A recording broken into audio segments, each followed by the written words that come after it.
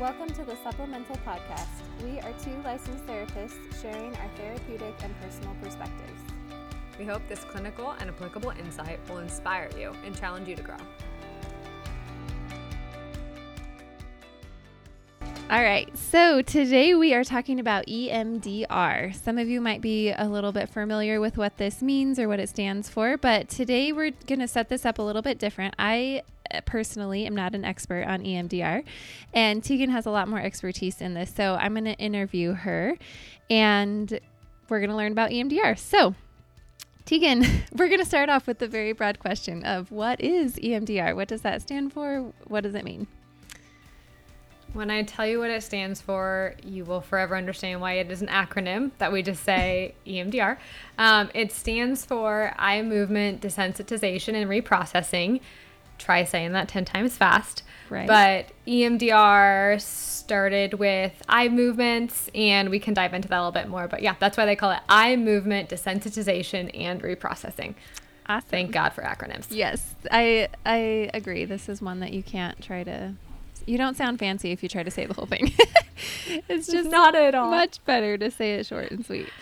Okay, so I'm gonna ask these questions based on someone who knows probably less rather than more about EMDR. So, just kind of dive in and give me an intro of what this is. Like, why is this a certain type of therapy?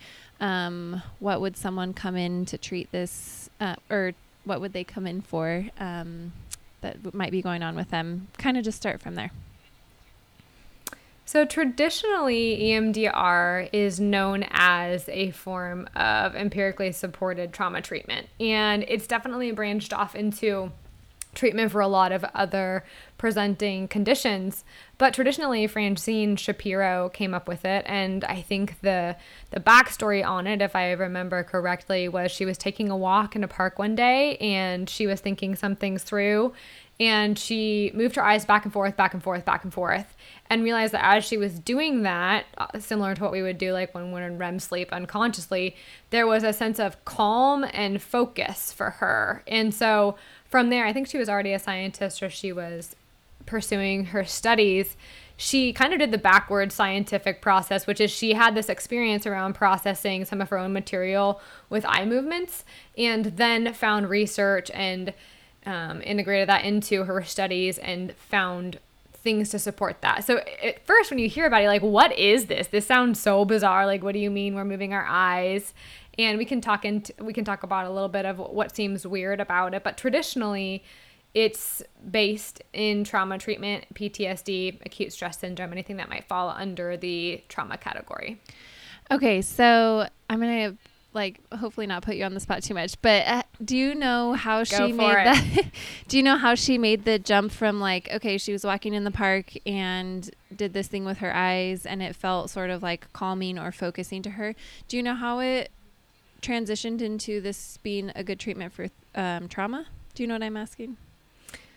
I do, and I don't have the right answer. I could make one up, but I think that would be a disservice to Francine. But I do know that there is definitely research about her process. But my understanding is that when she kind of had this experience for herself that I think even confused her to some degree, she took that and applied it to work that she was already doing, which I think involved traumas or PTSD, and started experimenting with clients around this eye movement piece and seeing why that had a positive effect. And when it came down to it, it wasn't really the eye movements that necessarily made the big changes. It was about doing the eye movements with material that's being processed. And so those two things in tandem is what created the change.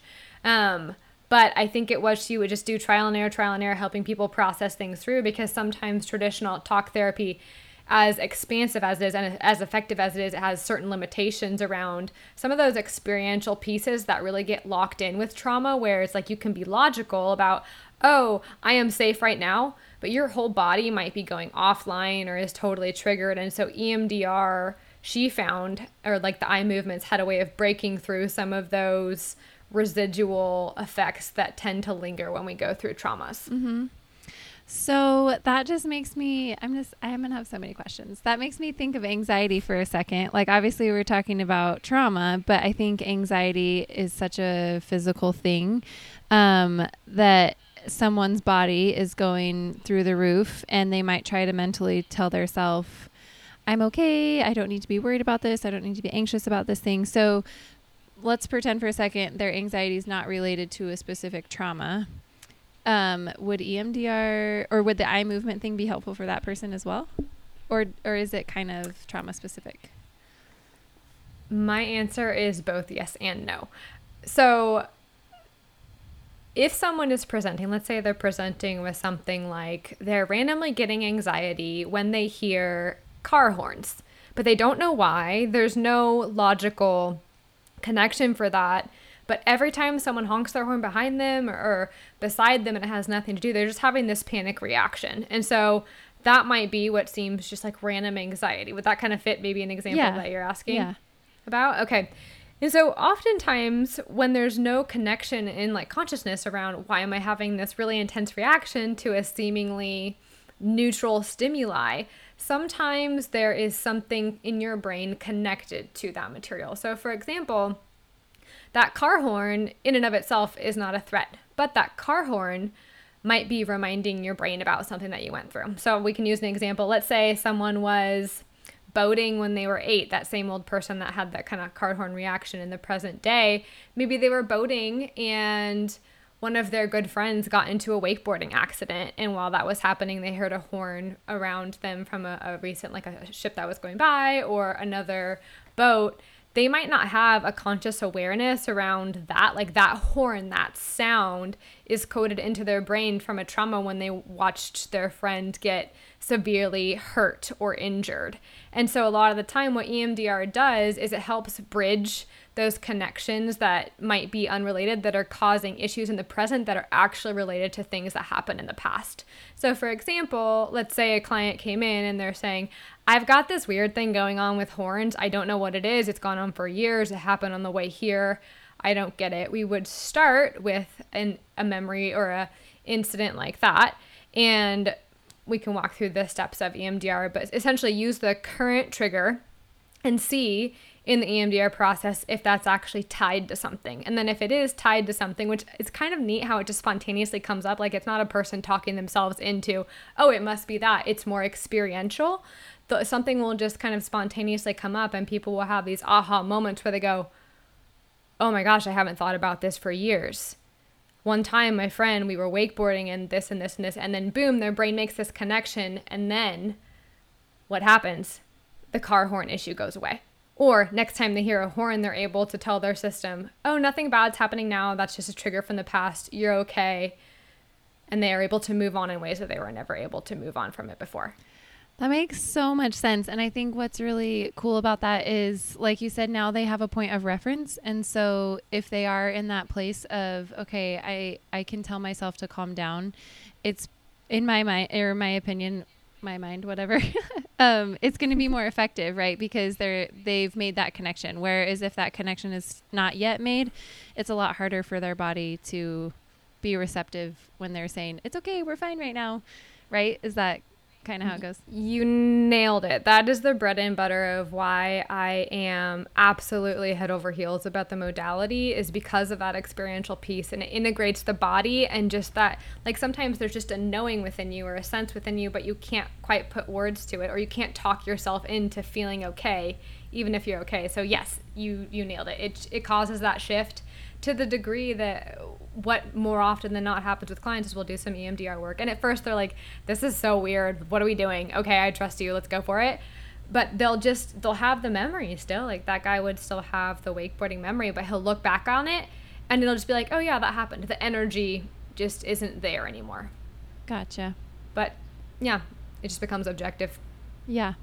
Okay, cool. So, this obviously is first and foremost for trauma treatment.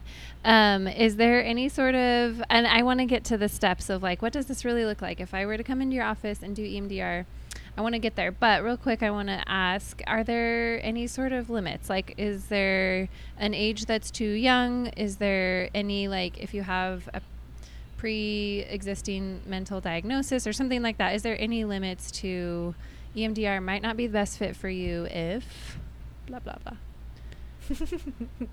I'm going to be annoying and give you the same answer again. Yes and no.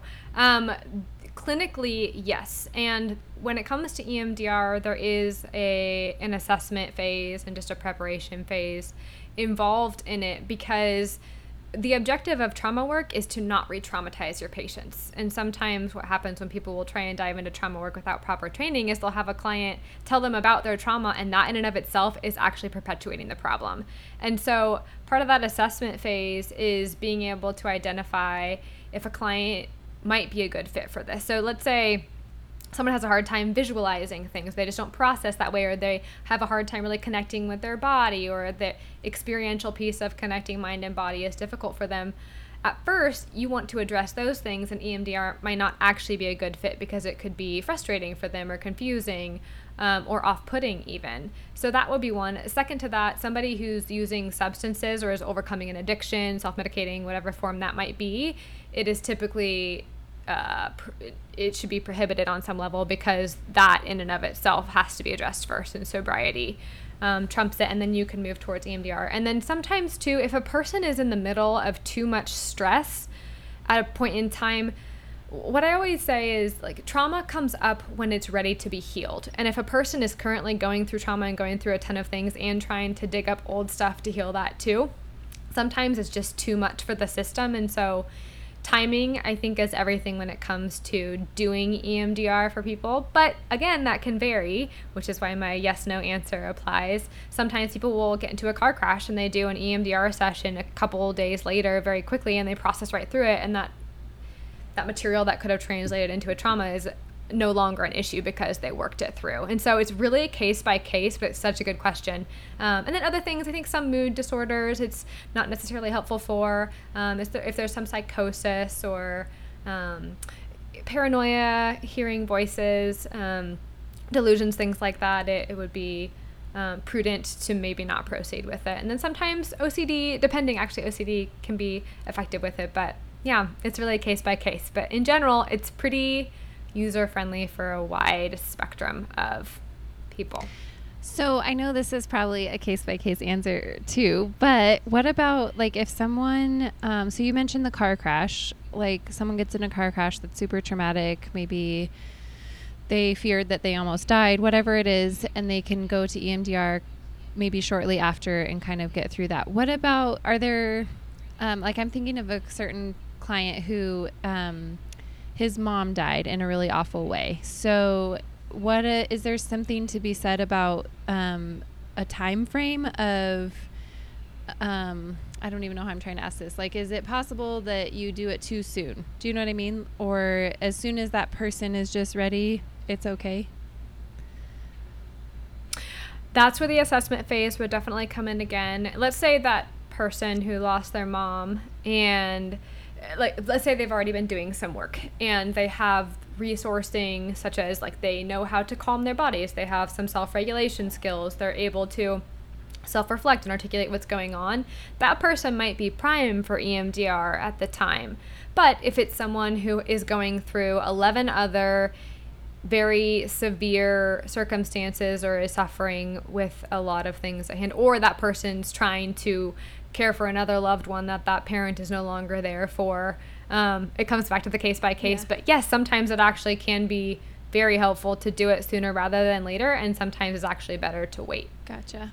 That's where it kind of full circle. What I'll say to that is my personal belief, and I'll own that as my personal, because each trauma practitioner probably has their own philosophy, but my philosophy is that the trauma will show you that it's ready to be addressed. And I can go into depth in that maybe some other time. That's a whole different conversation. But if that person, like the client you were talking about, just knew, I need to be able to do some processing around this, I'm stuck on this, I'm looping on this issue, they might totally be ready. Their system might be able to invite that in and process things through. So, okay, if I am a client coming into you with some sort of trauma and I'm open to EMDR, not that we have to do like a role play of it necessarily, but tell me, like, what does it look like? I know you've mentioned the assessment phase, so there's obviously getting some history or background on the case, but what does it look like, and kind of dive in and tell us about the eye movement and how you do that in session and that sort of thing. Yeah. So I'll give you part 1 and part 2 of this. Part 1, I'll give you the formal 8 steps. And then part 2, I'll tell you what it's like in real life, because I think theory and practice are so important together, but they're often so different and separate from each other. So the formal 8 steps are client history, which is where you would get a history. That's what I kind of was referring to as the assessment phase. You take a history of the client, what they've gone through, some of their traumas, big T traumas and small T traumas. I can explain what that is a little bit later. And then from there, after you've gotten a history, kind of done an assessment, we can move forward, is the preparation phase. And the preparation phase kind of blends in. There's also the assessment phase after that, but preparation and assessment help you do what's called resourcing. And resourcing is where you will help provide the client with things like a safe space, or nurturing figures, or protective figures, which I can break that down to a little bit more. But those are resources. So let's say someone gets really, really triggered in a session. You want to be able to have that person calm themselves down and bring themselves back to some sort of a baseline, and resourcing through a safe place or nurturing figures or protective figures. Higher power sometimes works for some people, help ground people as they're doing the trauma work. So that's the preparation phase. After preparation is like formal assessment of the trauma, assessment of what's going on, assessment of whether the client can tolerate the actual processing, because again, like I said before, you don't want to throw people into trauma work and re-traumatize them. Like that is the golden rule and the standard of utmost importance, because if you do that, that's just not beneficial. So the assessment phase is making sure, okay, client has resources, they can self-regulate, we understand the history. I think this is green light, go, let's go. Then you hit phase number 4, which is the desensitization process. And that, I mean, it speaks for itself. It's desensitization. That's when you would do the formal processing, some of the EMDR work with audio tech. I'll explain what that is too. But that's where you're taking, for example, the horn noise, and you are able to process through EMDR and kind of get that sense of, oh my gosh, it's actually related to this. It's about that accident, and all of the desensitization process happens through that, which I'm saying it like it's like a 2-minute thing. That can be like 5 sessions. But after you do the desensitization, you're able to recognize, okay, that's just not that big of a deal anymore, etc. There's the phase called installation. And that is just installing a positive belief about the scenario. So the guy with the horn trigger can maybe install a positive cognition and make it his own, like, oh my gosh, I've actually just been resilient this whole time. My body was trying to warn me, like, I am safe, no one's dying, nothing bad is happening right now. That would be an example of like a positive cognition. That's the installation.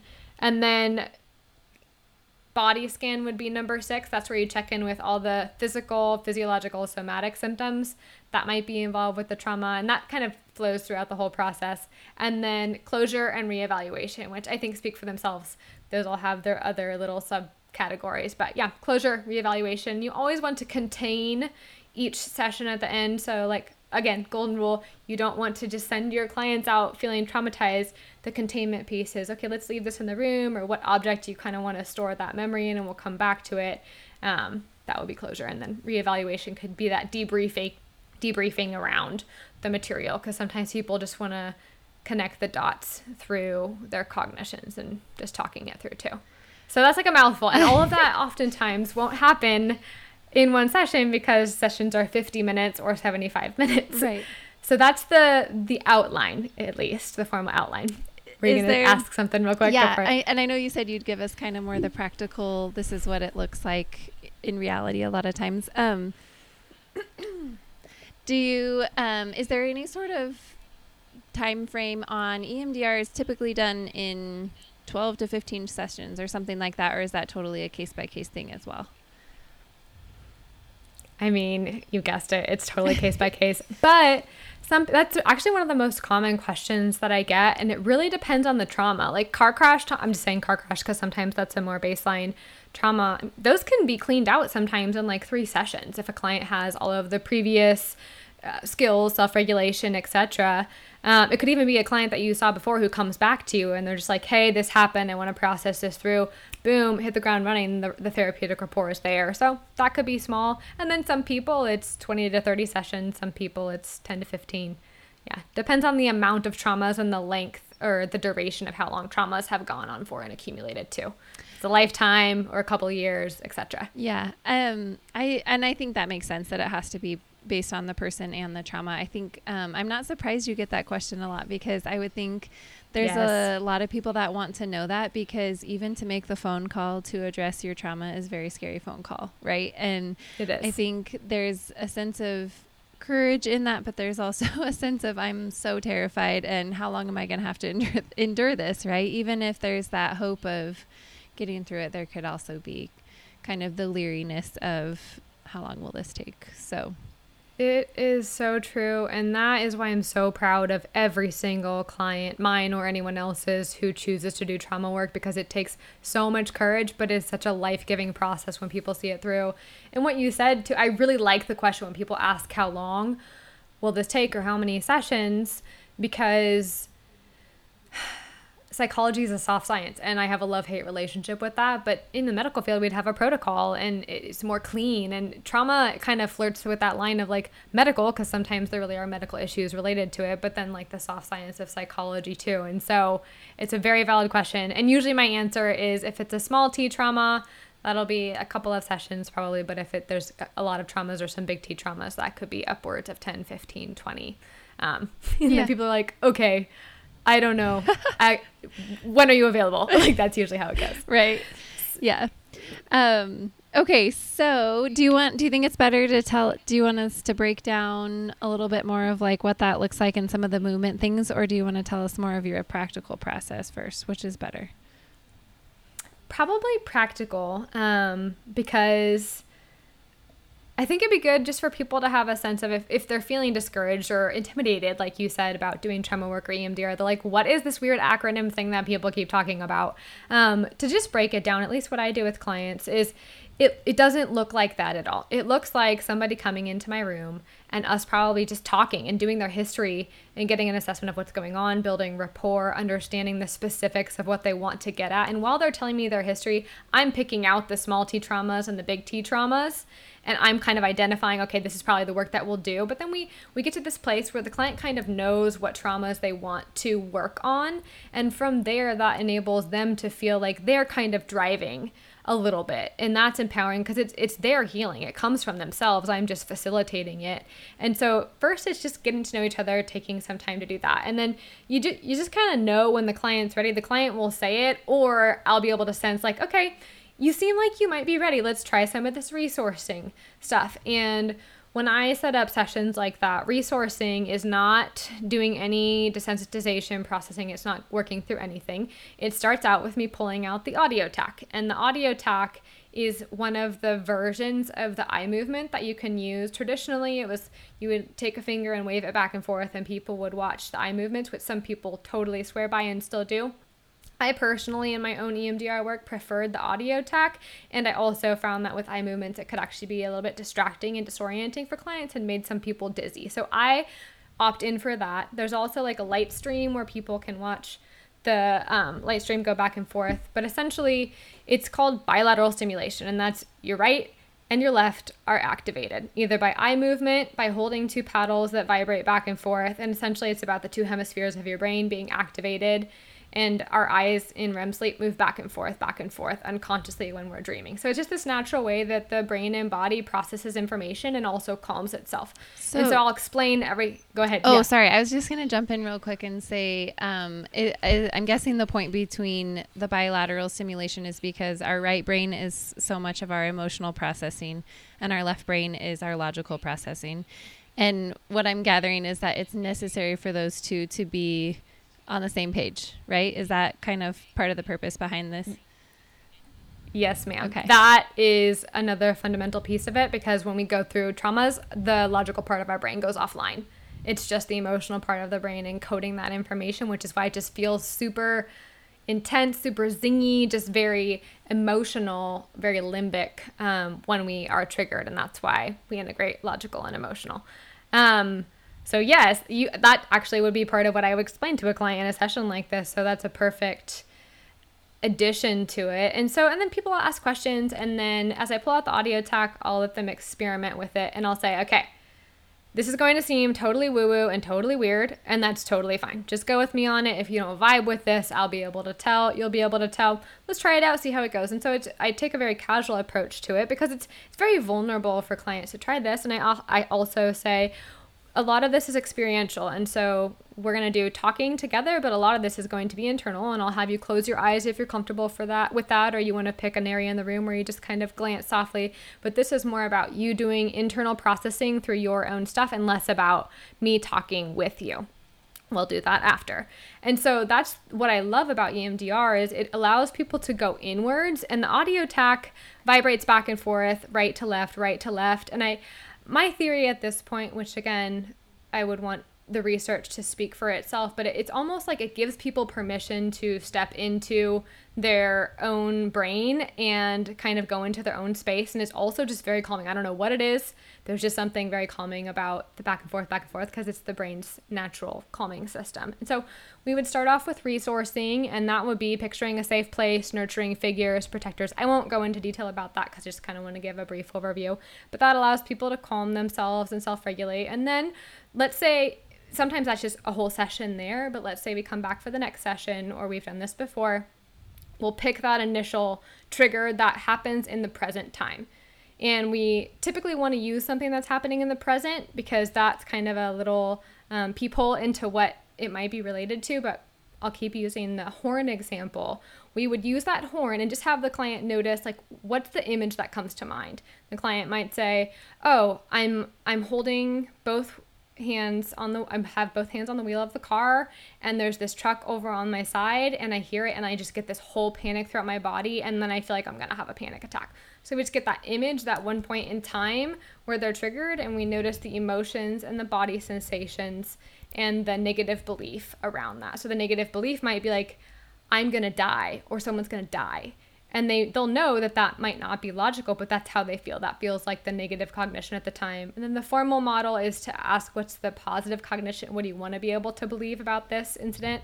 Such as, no one's going to die. I'm totally safe. Nothing's wrong. But oftentimes I just hang out with, okay, what's your emotion? What's your body sensation? What's the negative cognition? And what's the image? And then we just go from there. And what I say is, okay, what I want you to do is allow your mind to just kind of free float back in time without filtering anything. Just let whatever comes up, come up. And initially people's response to this is like, you want me to what? And I just say, don't think too much. Just let whatever comes up, come up. And then what will happen just naturally is oftentimes material does start to come up, and it surprises people. And it doesn't even have to be traumatic material, but their brain will just go somewhere, because there's neural pathways that are already inset there, and EMDR kind of taps into those. And then material will come up. So case in point from the earlier example, the horn issue might just spontaneously bring up that material that's actually related to the wakeboarding accident. And then when people make those connections, that in and of itself a lot of the time is the healing. And then we scan through the body and go, okay, what body sensations do you have? I have this tightness in my chest. I feel sweaty. It feels like the water from like the boat. And they're just able to kind of break through all of those pieces of what was encoded during that trauma, because their logical brain went offline. It was just the emotional brain at that point encoding information. It's still locked in there. And they make those logical connections, and they go, oh, and this, you're tracking something called SUDS throughout it, which is basically just like on a scale of 1 to 10 or 0 to 10, how intense the feelings are in the experiences. So you're tracking that as you go through this, and you essentially just go and keep cleaning that out and finesse it. And there's a little bit more involved in that, but that's kind of in a nutshell. And then after that, you help the client contain whatever they did, leave it in the room, go back to the resourcing, safe place, regulate themselves, and then say, okay, this was awesome. We can break it down a little bit and talk about it, and then wrap up the session, and then maybe pick up where you started. So if it's a clean, kind of clear-cut thing, it can look like that. But I don't know. It's just kind of an organic process every time. Yeah. That was very long-winded. Don't apologize. Don't apologize. This is so fascinating. Something that I picked out of this that I think is really cool. Like I said, I'm not at all trained in EMDR, but one thing I share with a lot of clients is the neural pathways in our brain, and that we create these pathways, and we follow them, and I always tell people it's like riding a bike. You learned how to ride a bike, your brain created a pathway. You can leave the bike for 5 years and go right back to it because there's a pathway for it. And that can be used against us, obviously. In this case, if there's a trauma, there's a pathway for that. And what I think is super fascinating is, like I said, I tell people the good news is you can always create new pathways. You can always divert from the bad ones. And EMDR is a very practical way to actually do that for the really big stuff. I think people can hopefully be adaptive and learn how to make new pathways for other things, but trauma is sort of a foreign thing, and when you're flooded, it's really impossible maybe in some ways to deal with it on your own. Yes. So I think it's neat that it gives an answer to those pathways and kind of getting them off of that track. So this is also fascinating. And that's the beauty of it too, is a lot of the time people will come in and they'll say, I feel like I'm losing my mind, like I feel like I'm going crazy. And when they realize their brains were just doing what they were supposed to do, it's a natural reaction, fight, flight, or freeze. Your brain goes limbic and it's just emotional, not logical anymore. They realize, oh my gosh, I am not crazy, I'm resilient. Wow, this actually makes sense, and I make more sense to myself. And so, but yeah, that's a really common thing, is people feel like they're just losing it altogether. Yeah. Because they can't, it's impossible to see otherwise. So we'll kind of start to wrap up here, but I have another question or two for you. So obviously, I think you've done a good job of explaining EMDR is not for everybody, but it also is broad in the sense of what it can treat trauma-wise. There's no specific trauma, no specific time frame. If you are a willing participant, it could potentially help, right? What would you say to someone who is on the fence about it? Like they have this trauma, they're aware of it, they really don't want to keep living with it, but it just sounds total voodoo. What would you say to them to, I don't know if you explained the process, but what would you say a sort of encouragement wise of how this could really help?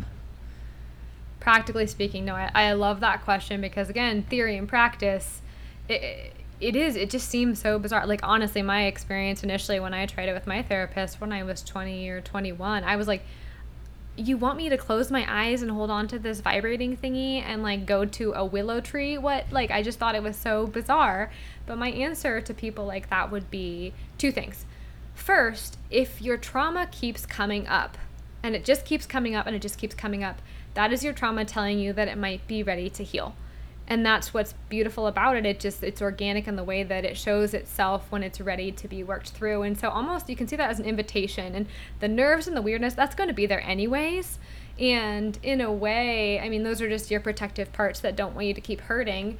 But you're going to keep hurting because trauma is a lot to carry around. It's too heavy and requires a lot of energy to keep down. And so essentially take that energy that you were going to take to try and bury it and just call somebody and try it out 1, 2, or 3 times. And I think just diving into it and going with it versus being in your head about it would be my advice. And then if anything, like if it doesn't work, it doesn't work, and that therapist could also just be your talk therapist, and maybe they know IFS or parts work or other forms of trauma that might kind of fit with how you process. So it's just kind of worth it. But if it's coming up, it's coming up. Right. That is, that's beautifully said, because I think obviously the client still has the reins and they still get to kind of have the control. And I think a lot of people need to know that. And like you said, I think anyone who's trained in EMDR, just so we've clarified this, someone should not be practicing EMDR if they don't have that certification. And if they do have that certification, they have the utmost, you want to make sure you're the right fit with them, but they have the utmost care not to re-traumatize you. So other than that, I love how you said that, just to kind of give it a shot and see if it works, because it's not going to hurt you if that therapist knows what they're doing. So cool. Definitely. And I think in closure too, trauma, because it's so broad, and I've been using the language small t trauma, big T trauma, which I promised to come full circle with and explain. So I'll explain that. Everyone goes through trauma. The human experience is traumatizing, and trauma teaches us incredible things. It has the ability to mature us in ways that we would have never expected. And that doesn't mean that the initial trauma is in any way something we might have wanted to go through, but it really does have the potential for incredible growth and beauty and healing.